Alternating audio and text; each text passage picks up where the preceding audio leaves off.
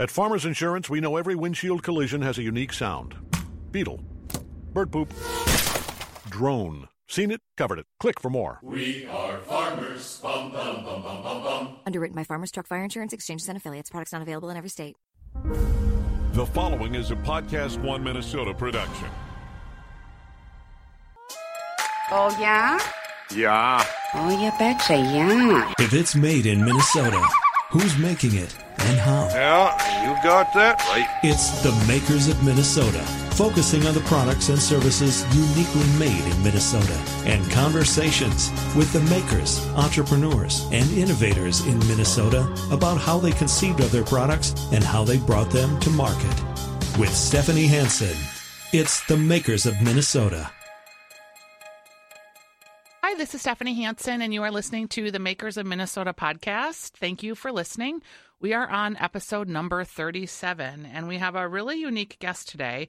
Usually when we think about making things, we think about something tangible that you can hold in your hand, or perhaps we've talked to a number of people that have made apps. In this particular instance, we're talking to Paul Dauenhauer, who's the associate professor at the University of Minnesota, who developed what they are calling the perfect soap molecule. Welcome to the show, Paul. Thanks for having me. Yeah. So you're a associate professor. Are you also a scientist, or give me a little bit about your background here? Sure. So I'm an associate professor of chemical engineering and material science. Okay. So I'm an engineer by practice, Yep. but we do scientific research at the University of Minnesota. So have you worked at the university for a long time? Yeah, I've worked here since 2004. Okay. And when you were going to college as a student, how did you know that you wanted to get into engineering? So engineering takes on really big challenges. Yeah. Especially at the university, where we were looking at the major challenges that are 20, 30, even 50 years out. And we take those on long before companies even need the solutions. Yep. So it's the most challenging work. It's also very exciting, though. And when you were a little kid, I mean, this is going to sound like a really dumb question, but did you play like Legos, and were you into computer programming? Were you a math nerd? All of it. I think you know, people know chemistry and they know mathematics, but if you take both of those two topics and you put them together, that's chemical engineering and materials science. Okay. So were you a student at the university?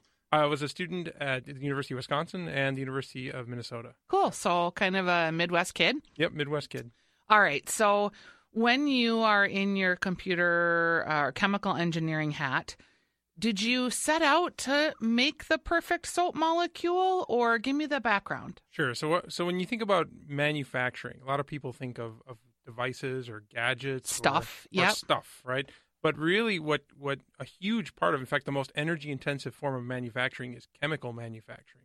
And that's just, if you look around you, you're surrounded by chemicals that improve your life every day, including gasoline or heating oil or just cleaners for your house. Yep. Paints, all these sorts of things. And those have to all be manufactured. So chemical engineers and material scientists figure out how to manufacture these things from natural feedstocks. Those could be oil, but more and more the U.S. government is asking researchers to find ways to make all of the things around us from biomass and renewable resources. Okay. So you're sitting there one day and someone knocks on your door and says, "Hey, Paul, can you make us the perfect soap molecule?" Sure. So the way, yeah. No, what we do is we were looking for the big targets, the things that are billion-dollar markets that are in every household. So obviously fuels is a big part of this. Yep. Now, how we get focused on a new topic has to do with how we fund the research, because a lot of this costs significant money to have state-of-the-art equipment, dedicated researchers. So we're funded by the U.S. Department of Energy, and we have a program which we call the Catalysis Center for Energy Innovation. This is part of the U.S. Department of Energy Office of Science, and they ask us, a group of 20 researchers from around the country, I'm one of the co-leaders of this, to look for the really big challenges that are emerging in the next 2 decades. Now, one of those is fuels, and probably another one are common chemicals like soap molecules. We call them surfactants. Okay. They're laundry detergent, they're hand soap, but they also show up all sorts of other places. If you're going to apply herbicides to your garden, they show up there. Yeah. But they're also in cosmetics and consumer products. They're ubiquitous if you start looking at the labels. So what we'd like to do is make them not from petroleum anymore, but from biomass. Okay. So when you were presented this challenge, I mean, I'm not a scientist, so this is a hard interview for me. Sure. How did you decide, like, do you know right where to start looking and right where to start dissecting and putting this together or creating a chemical chain? Is this training that you had? Like, if someone told me I had to make the perfect soap molecule, I would just have no sense of what to even do to start. Did you know? Sure. So the place you start is what do we have right now? Because all of these problems have existing solutions. The question that we have is, are they sustainable products? Okay. So almost everything around us is made either from natural gas or petroleum for the most part, right? Or there are some natural products like woods and things like Yep. that. But most of the things we look at, I never thought about it like that, that petroleum is that pervasive in our culture. Yes, it's everywhere. Actually, Yeah. you look around you, all the plastics, even the asphalt on the road is made from petroleum. Interesting. So the question in the next 50 to 100 years is, can we transition to a society that's completely sustainable? Yep. What's great about Minnesota is we're perfectly positioned to do this. We have very strong science and engineering departments here at the university, but we also have a lot of great sustainable resources. Mm-hmm. That's everything from grasses, trees, corn, oils from soybeans, among many other resources to work on. Sure. So what we've been looking at is what are the big things to go after, the large volume chemicals and materials, and soaps are one of them. The question is, if you take a soap molecule, say you take laundry detergent, Yep. we know what the molecules are in there look like, and we know how they function. The question is, rather than from petroleum, can we look at what nature already produces and convert that to either the same molecule or a related molecule that either behaves as good or better? So do you remember the day that you must look at this like on paper or in a model on a computer. Do you remember the day where you actually like got to test what this would be like and the idea of did it work or didn't work? Yeah, so usually there's, I think there's this belief that in research there are some aha moments. Yeah, right? Like that's what I'm looking for. Now, I don't want to. There are some things which I can remember. Just they were aha moments in research. In fact, I just had one of these a couple weeks ago. But for this, it was more of an engineering technology. We kind of knew the molecule we wanted to make, and we kind of chipped away at it over the course of 2 years and said, we want to make this molecule. We're going to take corn and we're going to take soybean oil, and we're going to find a way to kind of connect them together and then tune it to give it the properties that are perfect for laundry detergent. Okay. And that was just a slow slog of God, real 2 science years? and engineering, 2 years of effort. But when we finally got the exact shape of the molecule we wanted, that and its performance was evaluated, we knew we had just an incredible opportunity here. At Farmers Insurance, we know a roof can withstand a lot. One exception being an airborne car. Seen it, covered it. Click for more. We are farmers. Bum, bum, bum, bum, bum, bum. Underwritten by Farmers Truck Fire Insurance Exchanges and Affiliates. Products not available in every state. So 2 years of going into the office every day, like, what does your day look like? Do you stare into a microscope? Do you look at a computer screen of different molecule formulations, like day to day? Yeah. In this 2 years, what does that look like? I think a lot of people don't know kind of what happens at the university. I think people think faculty and professors, Yep. they spend most of their time lecturing students, but that's only probably about half of what we do. The other half, we have students called graduate students that are working on their master's degree or their doctorate, and they're doing a thesis, which might be 5 to 7 years of research, just focused over that time. So a lot of the faculty will manage 10 or 15 students at a time working on these projects. Now, this particular project, because it was so ambitious, took 4 or 5 students all kind of working together. And so a lot of the time that we spend is meeting with the students, working in the laboratory, understanding how the experiments are going, finding connections between computational efforts and experimental efforts, and kind of slowly chipping away, working our way to the solution. And so the kids, the graduate students, are working on this as part of their thesis program. I'm talking about kids. Like, I mean, I realize these are probably grown people. Yeah, they're about the age of 25. Yeah. They seem young to me, but they get a lot of energy and they work very hard. And when you get to the point where this molecule works and you're like, wow, this works, I think we have something here, then do you invite in other people to look at it, to test it? How do you know, like, wow, this is it? So when we make these molecules, we have performance metrics. So we would say, does the soap molecule, does it make a lot of foam? Yeah. We find a way to put numbers to that. Right there, you can kind of have a qualitative thing like this makes a lot of foam, that doesn't make very much. we've experiments we've designed that can say it has this much foam or that much, but there's many other metrics. There's for example, if you wash your hair in cold water, people know that it's hard to get the soap out of your hair, right? Or hard water is the other one, right? Yeah, it kind of gets real hard to get it out. It feels slimy. Mm-hmm. Right. There are metrics we can use for that and actually apply a number to how good they are.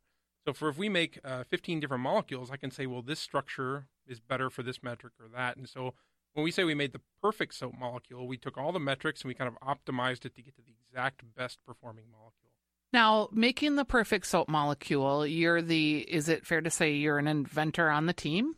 Yeah. So actually, the University of Minnesota is researchers, but also we have an entire division focused on getting intellectual property or patents.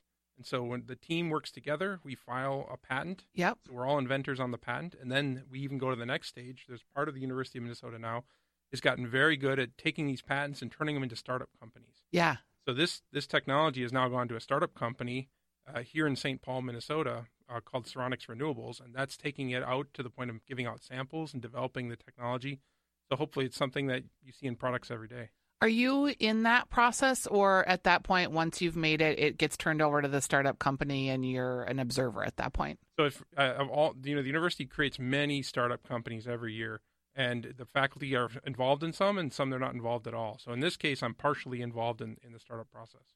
And this maybe is a complicated question, but so you're a professor, you're paid for your work. As a patent holder, or as the name on the patent holder, do you get some residual financially from these things that you've made, or are you making them for the university? So it's a blend. So the patent process that the university uses, a lot of the royalties, if it gets licensed or comes back to the university, and then a fraction of that will go to the inventors, so myself or the students. Oh, so there is, and your students could potentially have a windfall, I guess, too. Yeah, that would be wonderful. I mean, they were part of the inventive process. Can you think of an example where someone made like a lot of money, like with a patent or something that was developed? The university has a lot in the medical space that have been very successful. In fact, the university has a long list of success stories going back, particularly in the medical space, because of the long history of the Twin Cities and medical technology. Yep. Cool. So I like that idea. That there's students and researchers that are also getting compensated for some of these things. But then, of course, the university getting compensated is good, too, because they funnel more money into research and some of the things that are happening. Is there is this the first thing that you've been involved in that actually made it to the startup phase? This is the second one. What was your first? So the first technology we worked on was a way to detect chemicals. So in any sample that you have. And that went to a startup company that's located in Eden Prairie, Minnesota. Wow. And so a lot of these companies stay local, too. Right. A lot of them are, both of these companies are led by two students of the University of Minnesota. Neat. So when you're just talking to lay people or your wife or your wife's friends and they're asking you about what you do, what do you want people to know? I think that a lot of people don't understand like the extent of what it takes to generate these products, right? They have to go from idea to research, just immense effort and years of dedication to figure out how they work, all the way to the startup process. It can take 5 to 10 years to get through all that space.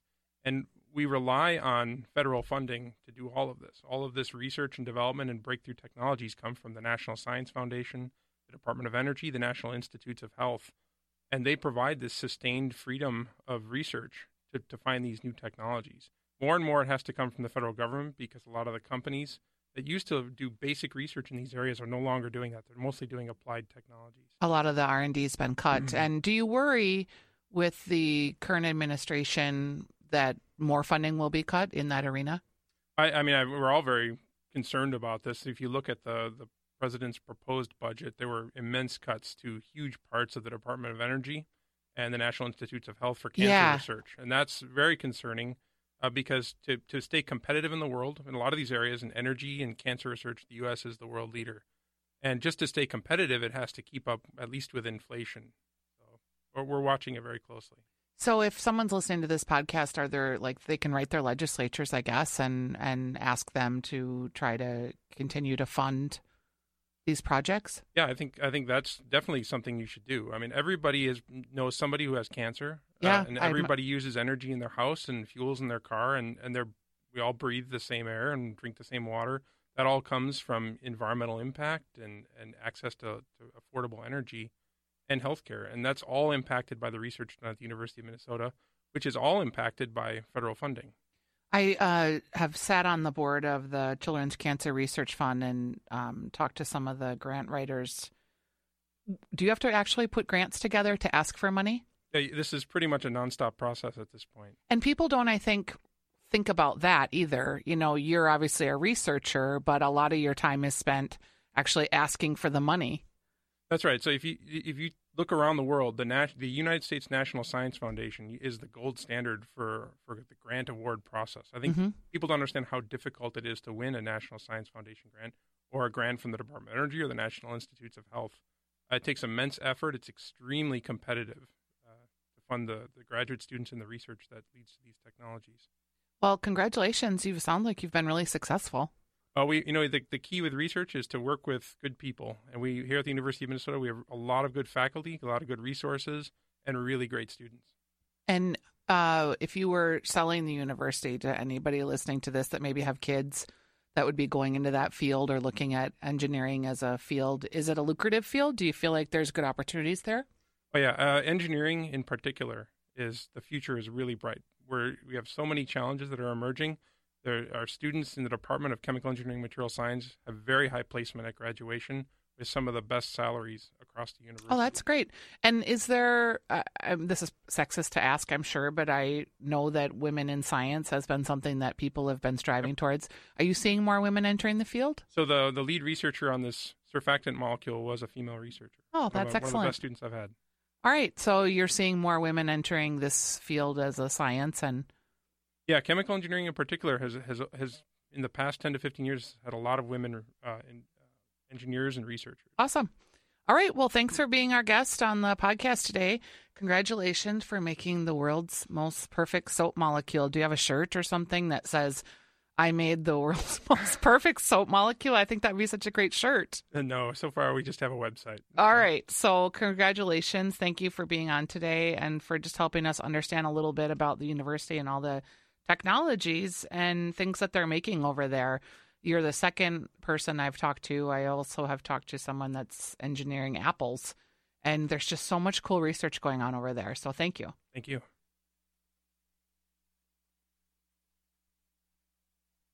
Hey, it's Shaq for the Big Podcast, and the NBA playoffs are in full gear. Every play, every moment, every game means that much more. As I've been saying for months, John, BetOnline.ag is the place to get in all this action. Sign up today for a free account and use promo code PODCAST1 for your 50% sign-in bonus. Can anyone slow down Golden State? Is Milwaukee the real deal? Yes, I think they are. How far could Houston and Boston go? Toronto? Don't miss out. BetOnline.ag, the exclusive partners of Podcast One Sportsnet and your online sportsbook experts. I'm Rita Foley with an AP News Minute. An F-16 pilot having hydraulic problems with his aircraft managed to parachute to safety as the plane smashed into a warehouse east of Los Angeles. Fire Captain Fernando Herrera. That pilot landed in the March Air Force Base area, in the base itself. Amazingly, there were no serious injuries after the plane hit the building. Alabama executed a man last night for his role in killing 4 people after an argument over a pickup truck.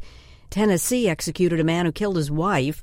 Reporters couldn't see the execution, but AP correspondent Travis Lawler says we could hear sounds, including singing, that Mr. Johnson's attorney says was him singing a hymn. Answering a reporter's question, President Trump said he hopes the U.S. is not on a path to war with Iran. Mr. Trump has dismissed suggestions that any of his advisors are trying to push him into a conflict. I'm Rita Foley.